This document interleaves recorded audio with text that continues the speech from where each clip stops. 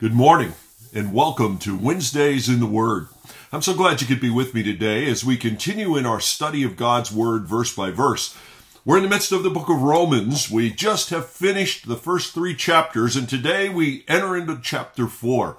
I'm going to pick up the reading today in chapter 4, verse 1 of the book of Romans.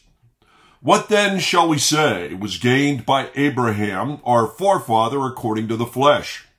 For if Abraham was justified by his works, he has something to boast about, but not before God.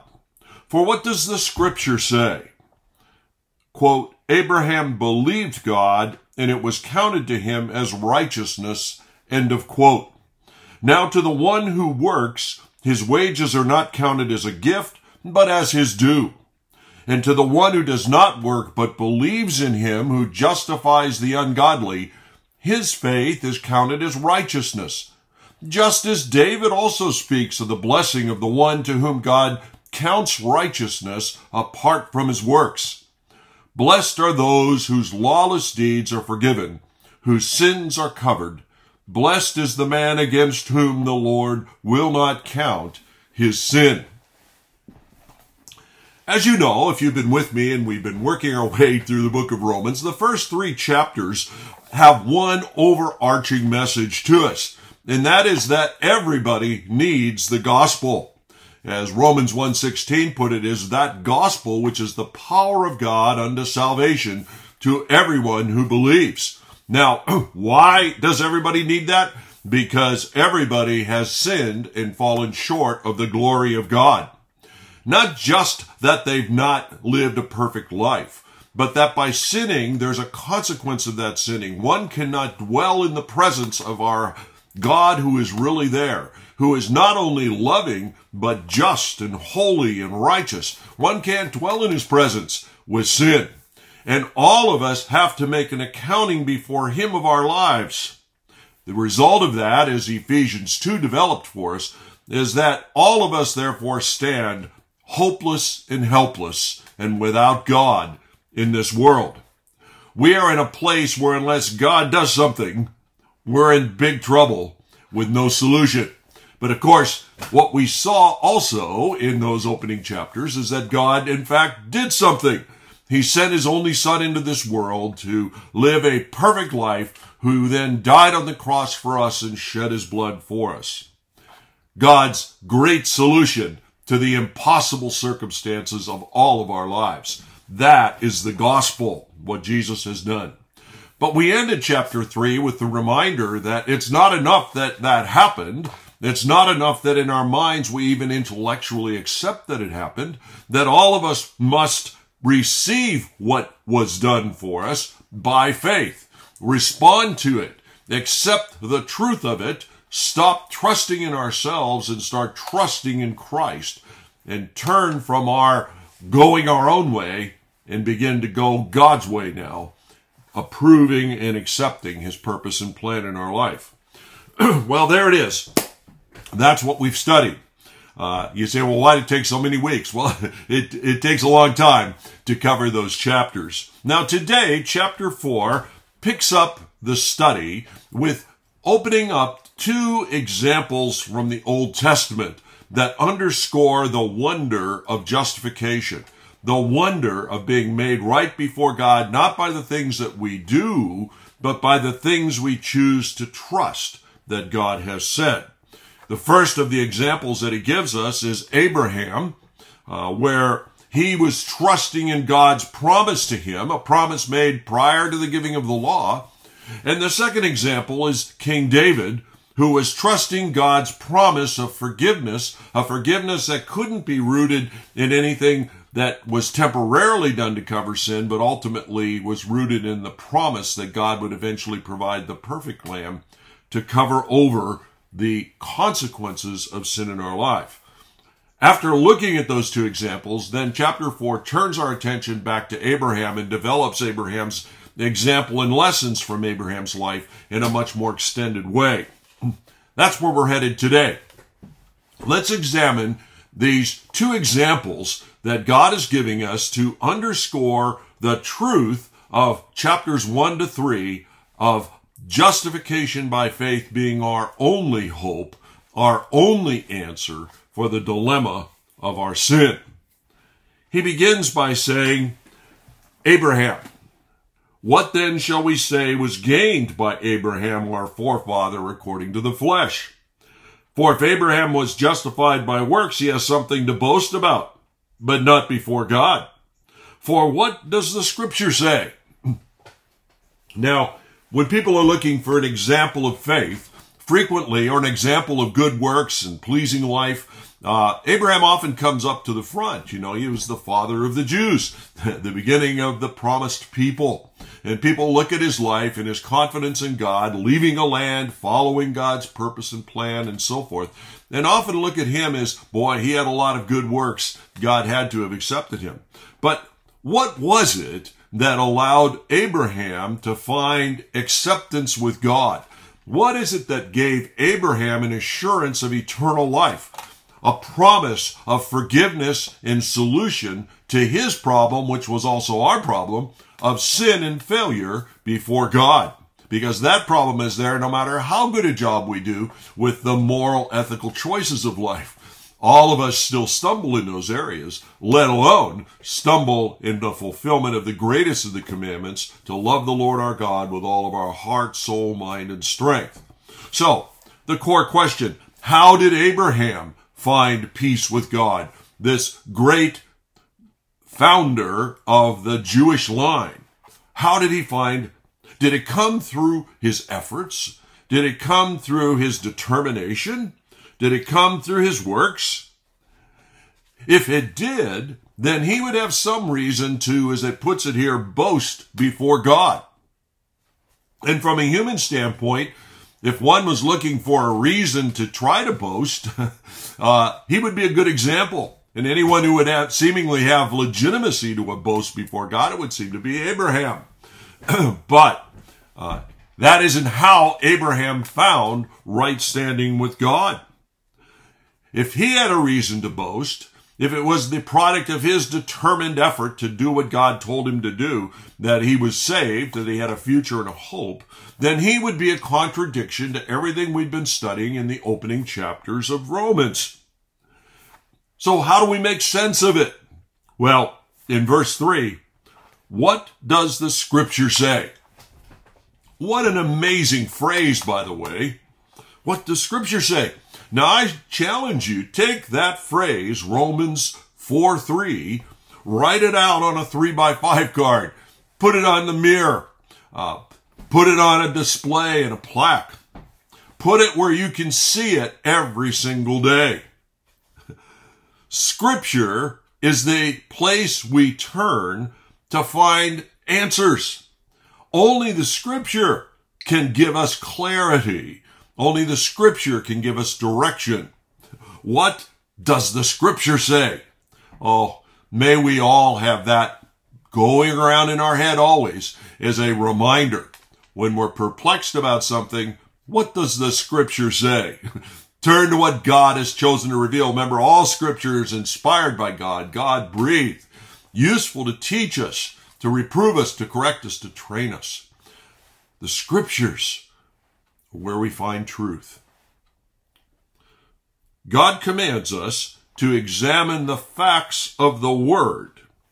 He doesn't say, listen, I want you to spend some time just in meditation and reflection on your own ideas. I don't want you to spend time trying to reason some things out. I want you to spend time looking at my revelation to you, which is written down objectively, propositionally in the Scriptures. What does the Scriptures say? What does the Scripture say about the issue before us?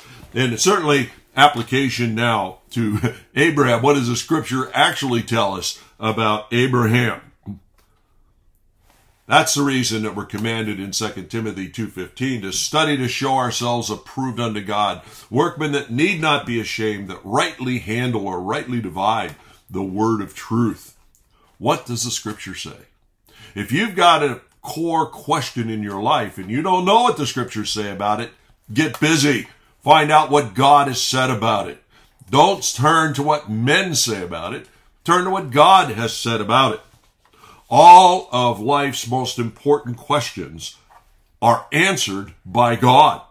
As we carefully study His Word, we will come to see what is truly right and true.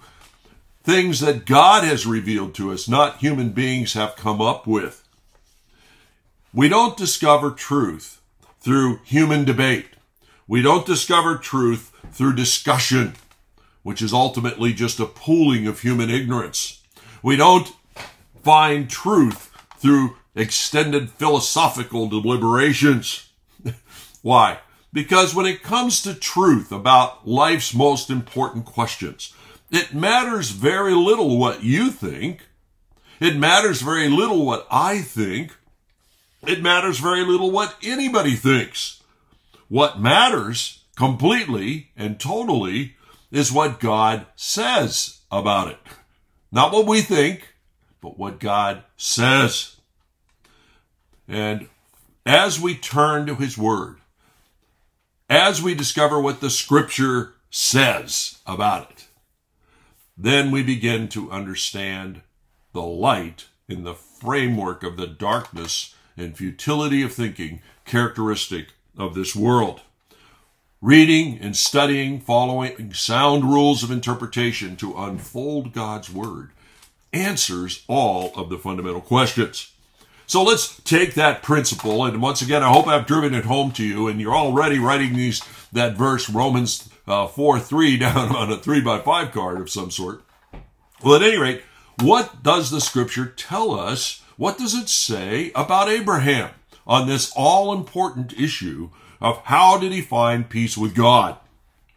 And the answer to that is that Abraham found peace with God. He was justified before God based on his trust, his faith in what God had promised him, his reliance upon what God had promised him, not upon any works that he had accomplished.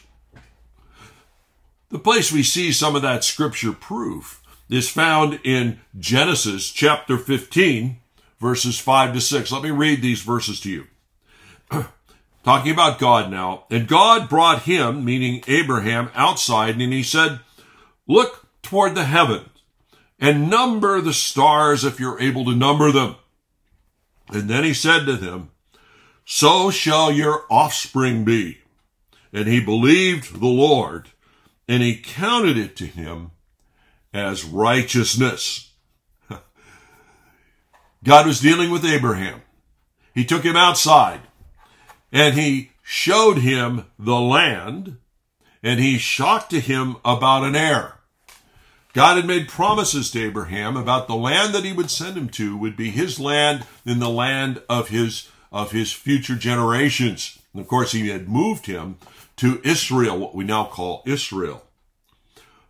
But he was in Israel, but he was only a sojourner there, a pilgrim. It was controlled by the Canaanites and others. He was simply a dwelling in tents. But God said, this will be your land, even though you don't see it to be your land right at the moment. Secondly, now God in Genesis 15 was promising to him an heir. He was promising him a son through whom the promises would be fulfilled. He didn't have any son at this point. He was childless at this point. It was only later that God worked that miracle so that he and his wife Sarah could conceive and have Isaac in their old age. God was promising him about a land. He was promising him about a son, and he was promising him about the future and what God would choose to do in expanding his line, a line ultimately that we'll discover in Romans is a line of faith. He made these promises to him, and they still were not there to be seen. They were promises of which there was no current evidence. So how did Abraham respond to that? It tells us here, he believed God. He accepted the promise. He rested in it. He said, this is not just intellectually true. I'm going to rest in it. I'm going to trust in it. I'm going to rely upon it. And what did God say? And God counted it to him as righteousness. By the way, counting it to him is what justification means, as we already saw at the end of the 3rd chapter of the book of Romans, to be credited with the righteousness of life. Christ credits us with his perfect life when we respond in faith. Credited righteousness, reckoned to him, counted it to him as righteousness. In John chapter 8, verse 58, it says, "Your father Abraham rejoiced that he would see my day, and he saw it and he was glad." In other words, Abraham understood the promise of God that was being made to him, not just about an offspring of Isaac in the possession of the land, but God's promised fulfillment of all of that inheritance was going to come, and there would be the offspring, the one through whom all promises would be fulfilled. That would be, as we came to see, the Lord Jesus Christ. But he saw it from centuries before, and he trusted God about it. Your father Abraham rejoiced that he would see my day. He did see it by faith, and he was glad. Trusting God's promise, even when in the present, we don't see the evidence for it. It's enough for us that God says it, and we trust him about it. Isn't that the essence of the gospel message, my friends? You don't see the evidence of it in the moment, but you're trusting what God is promising you, that this gospel, in fact, is the power of God unto salvation to everyone who believes, despite the fact that we have all sinned and come short of the glory of God, and that the wages of our sin is death. Are you trusting God? In Galatians chapter 3, verse 16, we pick up on this same theme. It says, "Now the promises were made to Abraham and to his offspring." It does not say into offsprings, referring to many, but referring to one, and to your offspring, who is Christ. As I said, Abraham understood by the prompting of the Holy Spirit that what God was referring to wasn't merely a natural son to him, but the promised generations would ultimately find their fulfillment in solution in the offspring, the one who would be the Messiah, the Christ. Well, what do we learn from this? Well, what we learn is that Abraham, picking up on what we learned at the end of the 3rd chapter, Abraham reveals to us in his example that crucial difference between standing before God with a credited righteousness over against trying to stand before God on some sort of created righteousness that we've been able to achieve through our efforts. As verse 4 and 5 put it, "Now to the one who works, his wages are not counted as a gift, but as his due. And to the one who does not work, but believes in him who justifies the ungodly, his faith is counted as righteousness." By faith, trusting God's great promises to him, Abraham found a credited righteousness. Now let's talk a little bit more about the distinction between a personally created righteousness and a credited righteousness. Those who are trying to create their own righteousness, to try to stand before God on the basis of their best efforts, they have a created righteousness, and when it comes to salvation, their wages for acting the way that they're trying to act are seen as their due. Now, what do I mean by that? A person who's oriented toward trying to earn their salvation looks to God and they said, "Listen, I've worked hard. I've earned the right to go to heaven. I deserve to go to heaven. I deserve to be in your presence." But that position essentially rejects all of the teaching from Romans 1 through Romans 3. It rejects the fundamental reality that sin separates us from God.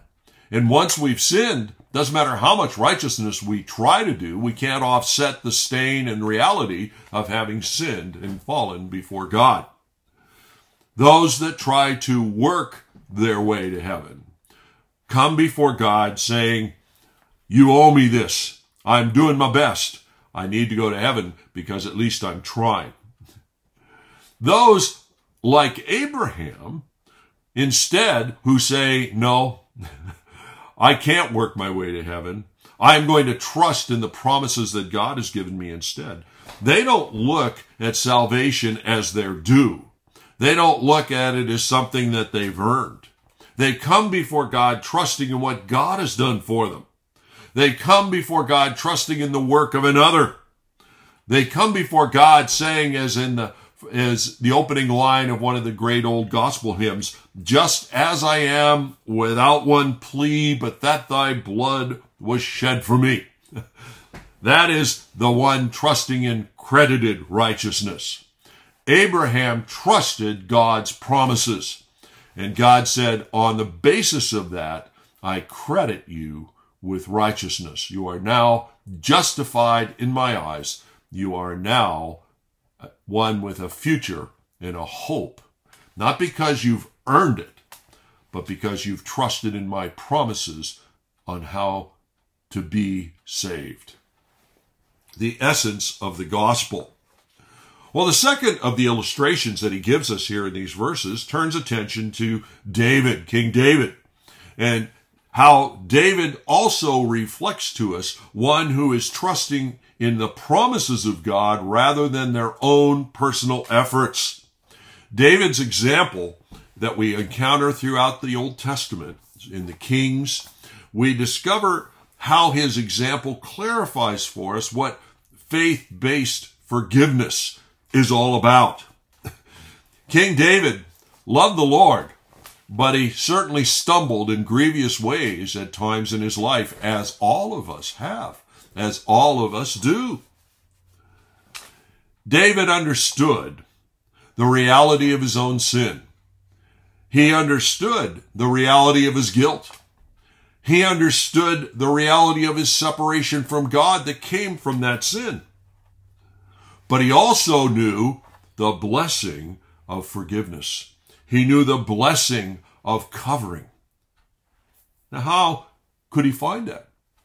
Because he trusted God's promises regarding forgiveness.